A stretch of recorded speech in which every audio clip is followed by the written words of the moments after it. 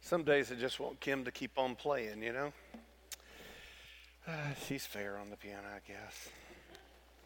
And I want to congratulate y'all for braving Hurricane Florence and showing up today. We do need to pray for those folks in North Carolina. It looks like Wilmington. Every time I look at the map, they've got storms going over their heads. So they've had tons of water on top of them. We need to pray for those people. And we're just glad to have a little bit of rain. If you would, go ahead and open up your Bibles, if you would, to Genesis chapter 5. That's where we're at. There's 32 verses in chapter 5. We will not be reading them this morning. We will read parts of it as we go along, but we're not going to read the entirety of the scripture. While you're looking at it, there are three things that we're going to look for this morning. First thing we're going to do, the first question we're going to answer is, why do we cry when we have a baby? Why do we cry when we have a baby? Second thing we're going to look at is we give two gifts to our children. What are those gifts? Every parent gives two gifts to their children.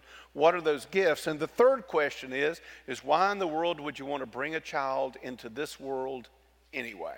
Considering what the world's like, why in the world would you bring a child into this world? Those are the three things we're going to look at. First question, though, is a little different thing here, and it does sort of kind of relate. And I don't know if you've ever had, a Bible verse that tormented you, but I've got one. I've got one that tormented me for years and years and years. Now, before I read it, I want to help you understand, for those Bible scholars, that when I tell what this verse is, and you immediately go, well, Randy, that means so-and-so. Yeah, I know that now. I didn't know that then. And it tormented me. And it comes from 1 John, and this is the verse. It says, do not love the world or the things in the world. If anyone loves the world, the love of the Father's not in him.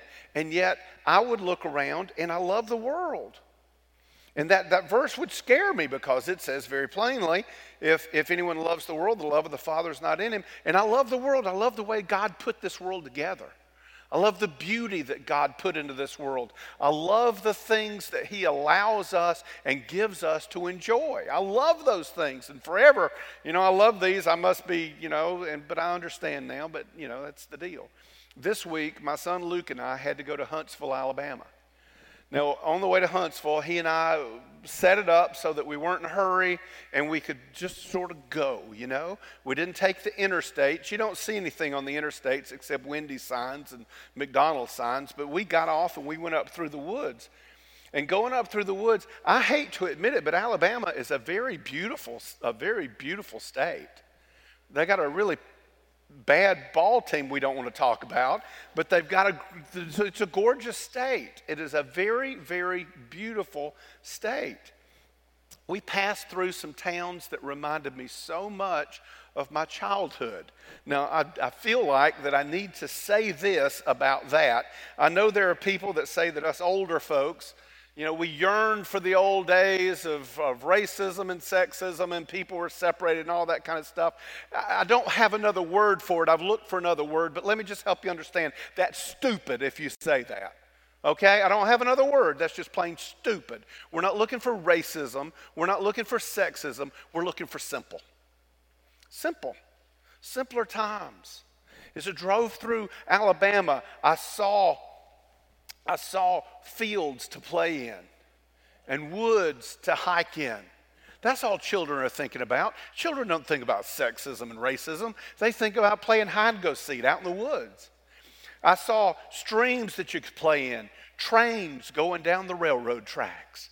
I don't know if there's a boy alive that don't like a train, and we got to see the rail grinder. Now, I don't know if you've ever seen that or not, but the rail grinder is the thing. It fills in potholes, except instead of filling into potholes, it grinds the rails and makes them smooth for the trains to run on. Yeah, and when it goes down, sparks fly everywhere, and there's smoke, and there's dust, and there's everything that a kid wants. And Luke and I we saw the train, so we pulled in and watched it, and it got on past us, and then we zipped on up ahead of it and pulled in and watched it pass again, and then we pulled out and zipped on up the street and pulled over and watched it pass again until we finally figured they might call the law on us, and we went somewhere else. But it's cool. Simple things The drive to Huntsville takes you over the Tennessee River. If you've never been over the Tennessee River, it's gorgeous. And this particular day, it was just as blue could be. We came down off of the mountain that brings you into the Tennessee Valley, and there's the trees are just starting to turn a little bit. You could catch glimpses of the river as you go down through the trees, but then you come and you cross it, and it's just gorgeous. And Luke and I said, we've got to come up here fishing one day. That's just all there is to it. It's begging somebody to fish. It was gorgeous. Even the sky cooperated. Puffy cotton kind of clouds floating through the sky. And guys, I apologize. I had to look up the color. It's azure blue. I know us guys, there's blue, red, green. They don't have all that fancy girly stuff. But this was azure. It was a different color blue altogether. It was that blue. It was gorgeous. And I was with my son, and life doesn't get better. You see all of God and all of this creation. Paul tells us that we see him in creation. And it's good stuff. It's good. Sometimes we look for it, and sometimes he says, be still and just look at this. And you see it. Our scripture talks about something that's like that, where God speaks to us. I had two ways that we could go with this scripture. One of them, we could talk about Enoch and walking with the Lord, or we could talk about this. And I kept coming back to this. So let's talk about this. Where am I at? There we are.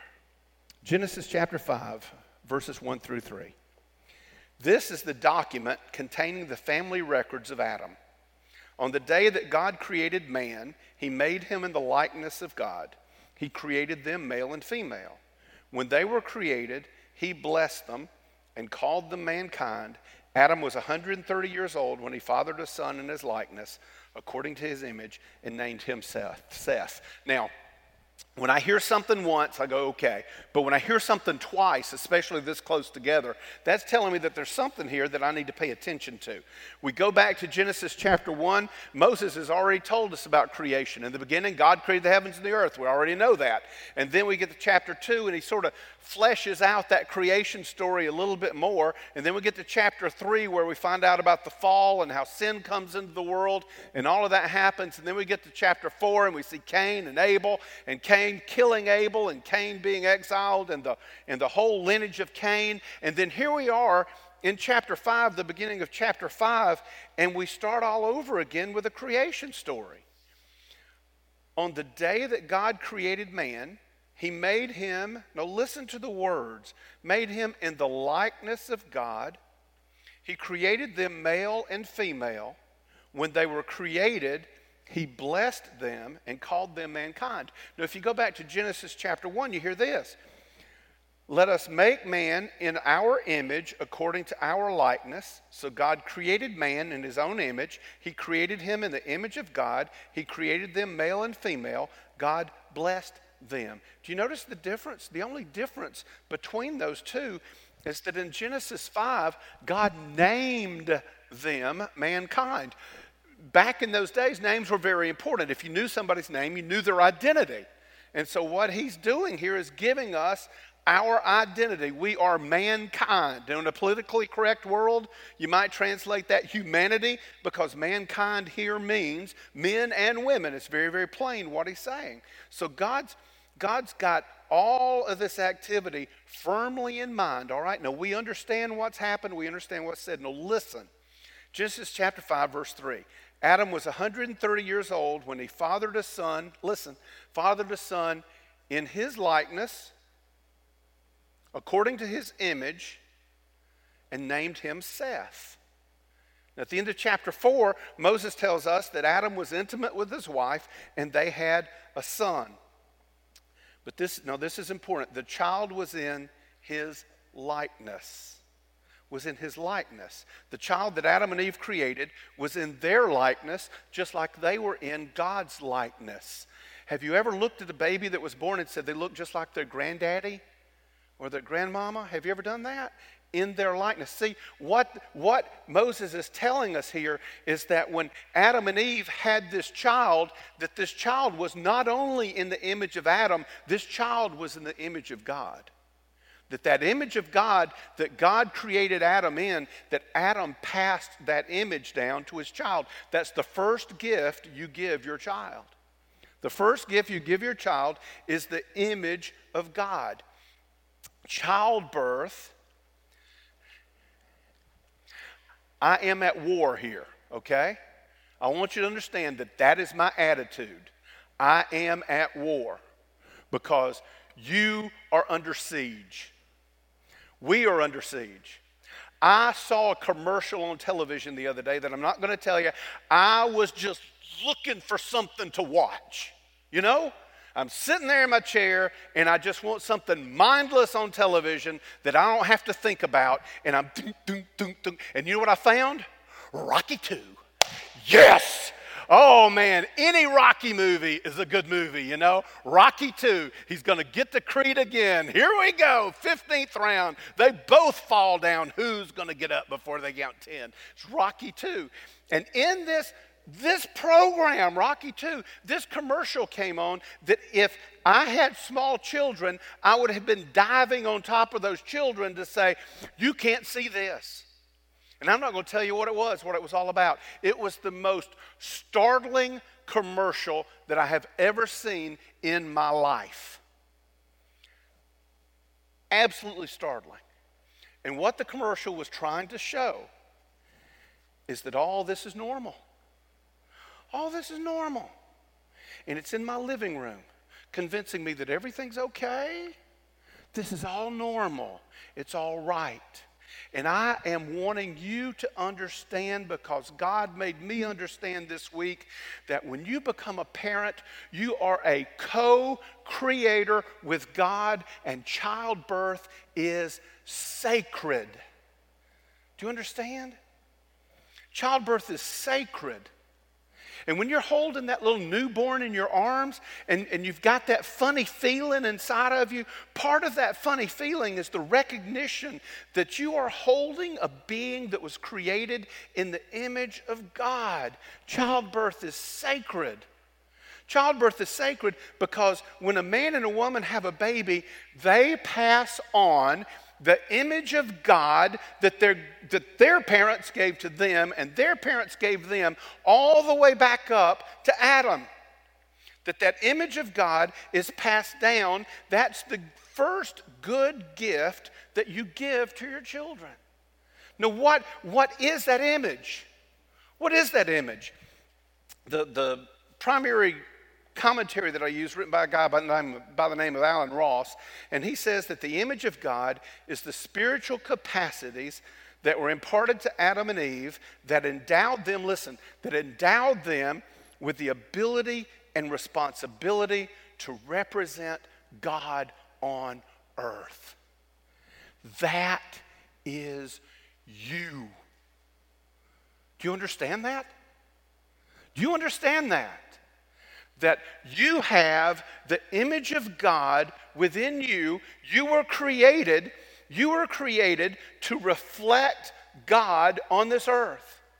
That you were created, given the ability and the responsibility to represent God. Have you ever thought about that? Have you ever thought about when you're giving birth to a child, that child is coming into the earth, your baby is coming into the earth to represent God on this earth. And whether you've thought about it or not, that's true.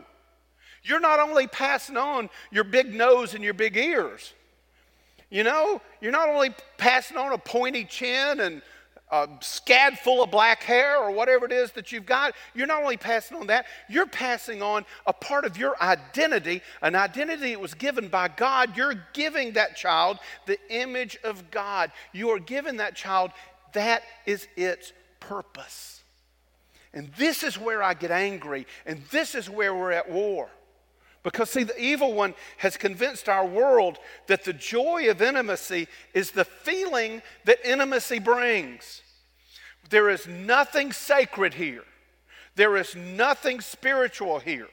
There is nothing more here than us doing what animals do. And if you believe that we are nothing but time plus matter plus chance formed the primordial ooze that somehow through some great cosmic coincidence formed a cell that turned into us, then that is all we're doing. Then that's absolutely all we're doing. But if you believe that in the beginning God created the heavens and the earth and that we're created in God's image, then there is something else going on here. Two things that I saw lately. I'm confessing a sin. I am addicted to Twitter, and I am going to turn it off as soon as I muster the willpower for a week or so. But I've read two things there in the last couple of days that illustrate this. And you're going to think, well, no, Randy, that's ridiculous. It's not. It's not. There was an article about a lion that had a relationship with two lionesses. Okay? It's nature for a male to have two women. It's natural. And you're saying, well, Randy, nobody would ever. Yeah? And what have you seen lately in commercials on television?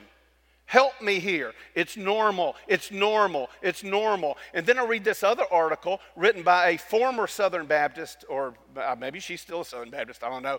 But she was going on about the purity movement. Back in the 80s, the Southern Baptist Convention had a thing called True Love Waits. I don't even know if it's still alive or not. But our students would go through that, and they would pledge purity, that they're not going to have intimacy until they get married. And they had rings that they would give and all this kind of stuff.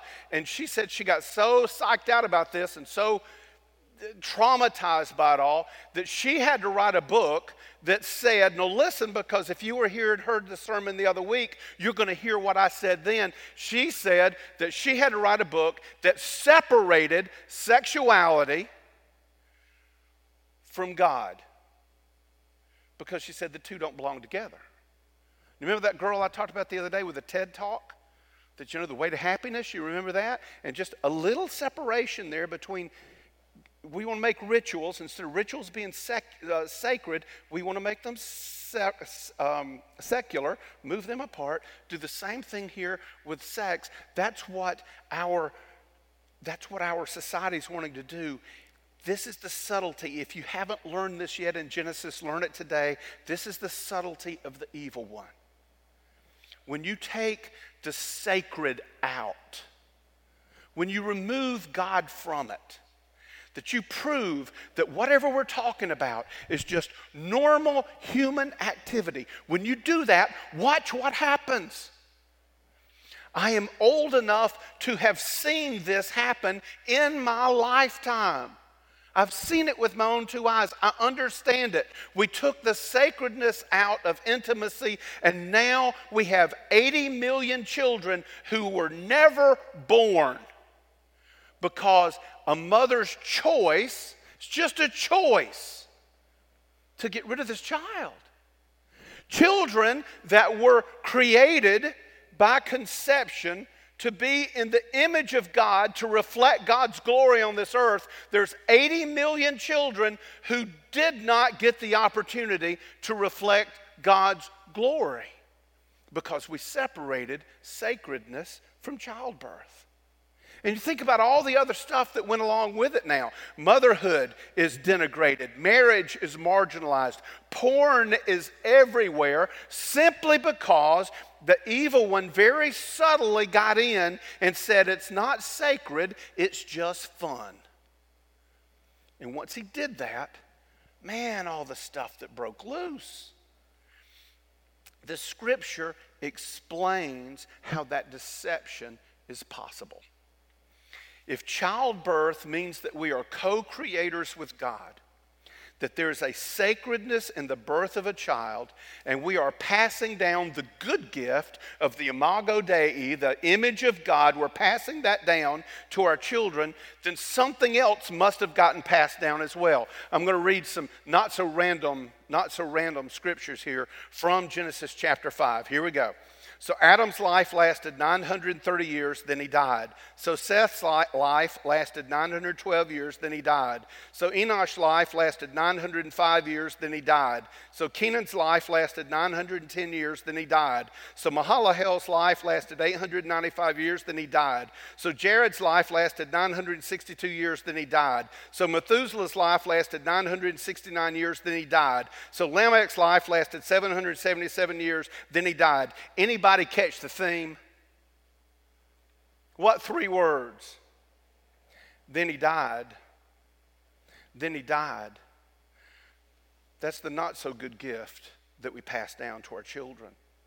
See, when a child is born, we pass on the good gift of the image of God, but when the child is also born, we pass on another gift as well. If you remember from what we've studied, Genesis chapter 2, and the Lord God commanded the man, you are free to eat from any tree of the garden, but you must not eat from the tree of the knowledge of good and evil, for on the day you eat from it, you will surely die. Okay? We know that. We studied it. We understand it. And then we hear this in Genesis chapter 3 that says, and he said to the man, because you listened to your wife and ate from the tree about which I commanded you, do not eat from it. The ground is cursed because of you. You will eat from it by means of painful labor all the days of your life. It will produce thorns and thistles for you. You will eat the plants of the field. You will eat bread by the sweat of your brow until you return to the ground since you were taken from it. For you are dust, and to dust you will return. God pointed out to Adam that there is a horrible consequence for sin, a horrible consequence for rebellion. And yet Adam rebelled anyway. So Adam died, but he died after he passed on this gift to his children. He passed on his sin nature, and the curse follows it. So now we've passed on 2 things to our children. We've passed on a good thing, the image of God, but we've also passed on a bad thing, our sin nature, and the curse. Paul says this in Romans chapter 5, therefore just as sin entered the world through one man and death through sin, in this way death spread to all people because all have sinned. The very moment of conception, we pass on to that child a good gift and a not so good gift. The very nature, listen to me because this is something that's got to sink into our heads, the very nature that could lead your child or your grandchild, lead them to utter and complete eternal destruction. Do you understand? From the moment of conception. But sacred birth can have a happy ending.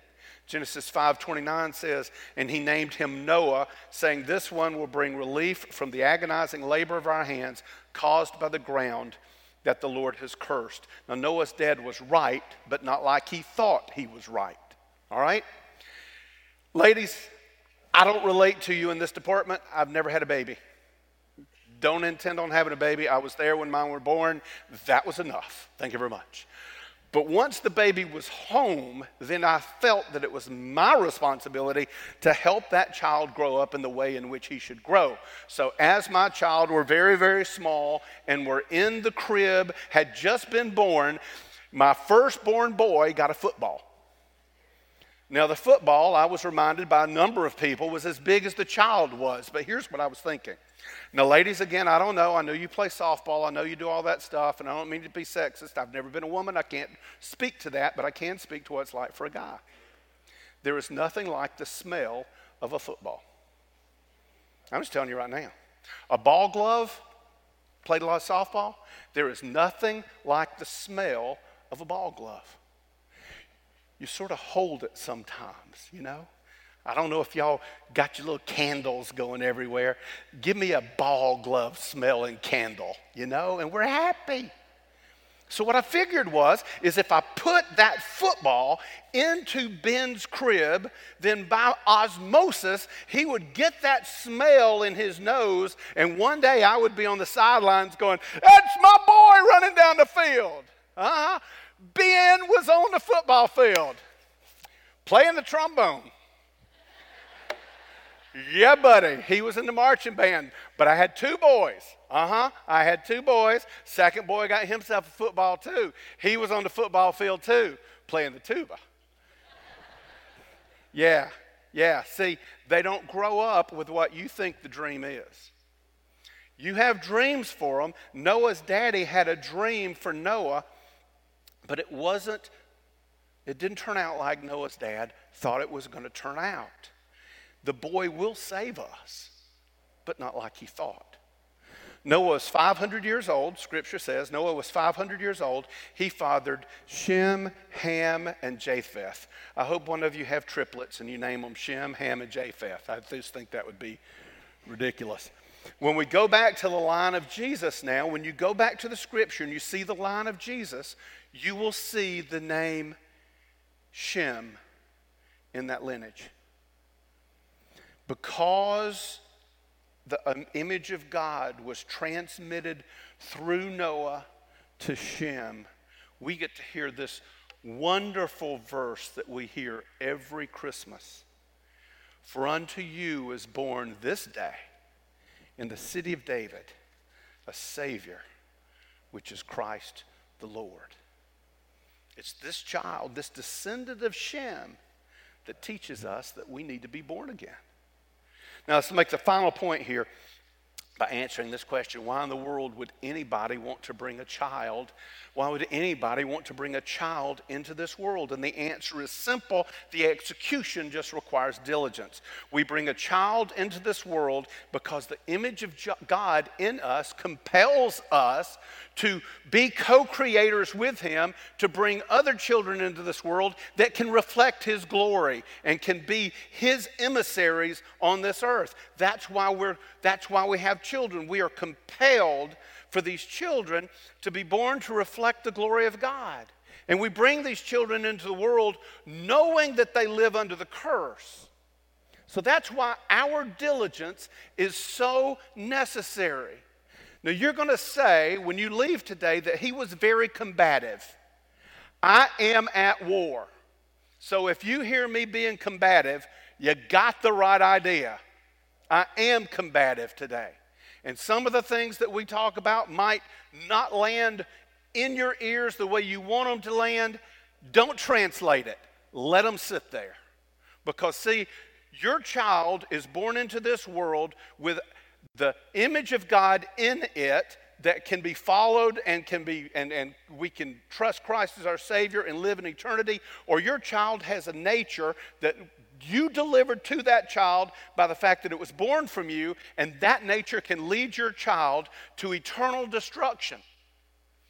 Now, you need to know first, as the parent, you need to know Christ as your Lord and Savior, period. You need to have a relationship with Jesus so that you are faithful to Christ. Parents have to listen to the Holy Spirit and trust that Jesus died on the cross, was buried and resurrected for their sins, and that those sins of theirs, listen to me, those sins of yours were nailed to the cross, went to the tomb, can never be brought out again. So that you don't walk around feeling like you've got to do this or that or the other thing, or I'm never good enough or not. You are free. When Jesus went to the cross and died for your sins, He took your sins with Him. You're free to live your life. Now, does that mean I don't follow the Ten Commandments? No, it means that I look at the Ten Commandments and go, that's what God loves, that's what God wants. I want to be like Him, so I'm going to do my best to be like Him, but I know sometimes I'm not going to be like Him because somebody's going to walk in and say, isn't this a gorgeous dress? And I'm going to say, yes, honey, it's a gorgeous dress, when it looks like a moo-moo. I mean, it's awful. So yeah, I've lied. But I'm not going to go to hell because my wife never wears anything like that. I was not referring to her. Just to make sure we're straight. But you understand what I'm saying? You've got to pass that on to your children, that you were saved to eternal life and that you are free from condemnation, that child can grow up knowing that no matter what anybody says to it and no matter what anybody treats that child will know that I am born in the image of God. I am a child of the King. Nobody can tell me that I'm not a good person. Nobody can tell me that I'm worthless. Nobody can tell me that I'm ugly or I'm fat or anything else in the world because I belong to Jesus. You've got to know that first. Do you understand me? Secondly, you got to give it to your kids. You got to give it to your kids. And you go, well, I don't have kids. I'm too old. I haven't had kids yet. If you haven't had kids yet and you're young, you probably will. So you ought to pay attention. And if you're old and you've got grandkids, well, grand, take that off and you hear the word kids. This applies to you as well. Parents have to be diligent to raise their children in the faith. You've got to be diligent to tell your children what the truth is. They may not follow you, but they need to hear it from you. It is a fool's errand to say that I'm going to allow my child to choose what they're going to believe. That is foolish. It is wrong. You do not hand your kids a set of keys and say, honey, go drive the car. That could get them killed. But if you don't teach them Jesus, they could die for all eternity. Why would you want that? How could you possibly want that? And that's why this is so difficult. The execution requires diligence. We have to remember all the time that I've got to preach this into my children. I've got to teach this to my children. And other people are going to tell you that you are wrong and that this is archaic and you are bigoted and you're everything else in the world. You stand firm. The truth is what we've got to live by, not feelings. Feelings follow truth. Truth does not follow feelings. All right. So, you understand what I'm talking about? There was a baby born in Bethlehem who was your Savior. Do you understand that? Do you teach your children and your grandchildren that Jesus died for their sins? Get you the Jesus Storybook Bible and read it to them all the time and let them know that Jesus died for their sins. When you look into the eyes of your children, do you see the glory of God residing there? Do you see the image of God? And do you realize how sacred your life is? Don't you let Satan tell you that you are anything other than a child of God, because he has called you and he has made you his own, and there is no one bigger or better than him. Let's pray. Father, in this moment, Father, open our eyes to see your sacred hand on our lives. Shock us, Father, into stillness. Steal from us our very breath. Cause us to repent from the foolishness of the ways of the evil one. He is so subtle and crafty, and he kills by the millions. Father, keep us from the evil one. Convince us in this hour of the incredible, almost overwhelming responsibility we have to live as mirrors to reflect your glory, and to raise our sons and daughters to understand that they too were given life and breath to proclaim the glory of God. Let us not grow faint in our pursuit. Let us not grow weary by the badgering of a Satan-driven society who is blinded to the truth. Father, grant us the power to overcome, the power to be conquerors, the power to be found faithful, the power to stand in your sight until the very end. And Lord God, confirm in each person here your image and give us the will to proclaim your name as great and wonderful and holy and marvelous, as long as we have breath in our lungs, and then throughout eternity as we stand with you. In Jesus' name we pray. Amen. I tell you, like I told the folks in the first service this morning, the invitation's sort of strange, because if you come down after you talk about children like that, everybody's going to think, well, they're not good parents, or they think they're not good parents. So let's just dispense with that and ask you to pray where you are for your children and for your grandchildren and for you as you lead them.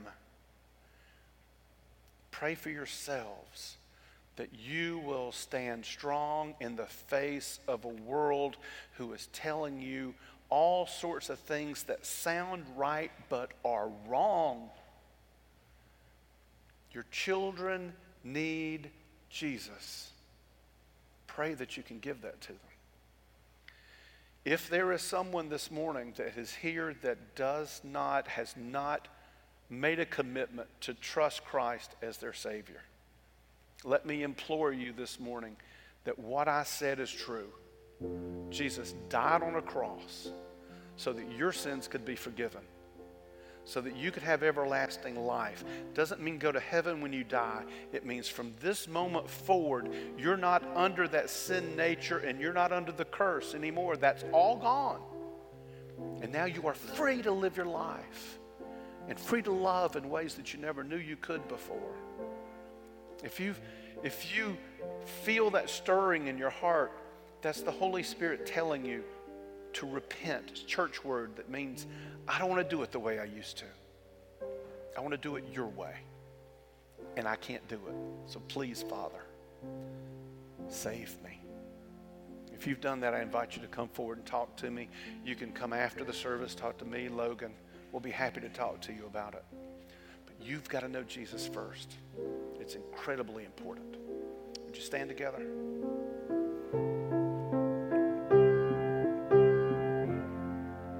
Let's all bow our heads. Mom and dads, let's pray a special prayer for you. Father, this morning, I know that there are moms and dads all over the place. I see them and know them. And Father, I know that the world is fraught with peril, and I believe because of the way we can communicate nowadays, it's even more dangerous than it's ever been before. And Lord, I know I've worried for my children, and I know these parents worry for theirs as well. I pray, Lord, that you bless the parents today with a calm assurance that as they teach Jesus to their children, as they read the Bible to them at night before they go to bed, as they say prayers together, as they see things and just make comments every now and then about what God's done, that you would assure them, Lord, you would assure them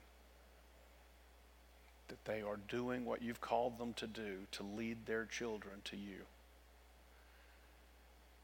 I pray, Lord, as the church partners with parents, that we can reinforce that teaching that they get at home, that they can understand Jesus as their Savior, and they will make that commitment. And Lord, for the parents whose children are grown and many of them have gone ways that we didn't expect or didn't want them to go, Lord, assure the parents even today that you are God and you are in control. Implore them to continue to pray for that child. And we pray, Lord, that that child would come home to you one day. We thank you, Lord. Thank you for blessing us and for loving us. We thank you for bringing us Logan and for the singing that we get to do, for all the musicians that we have, Lord, and for all that they do, and for the people that work in the sound booth and all that they do. Father, we thank you for what you've given us at this church, but most of all, we thank you for the presence of the Holy Spirit who reminds us that we are in the image of God. We thank you, Father. In Jesus' name, amen.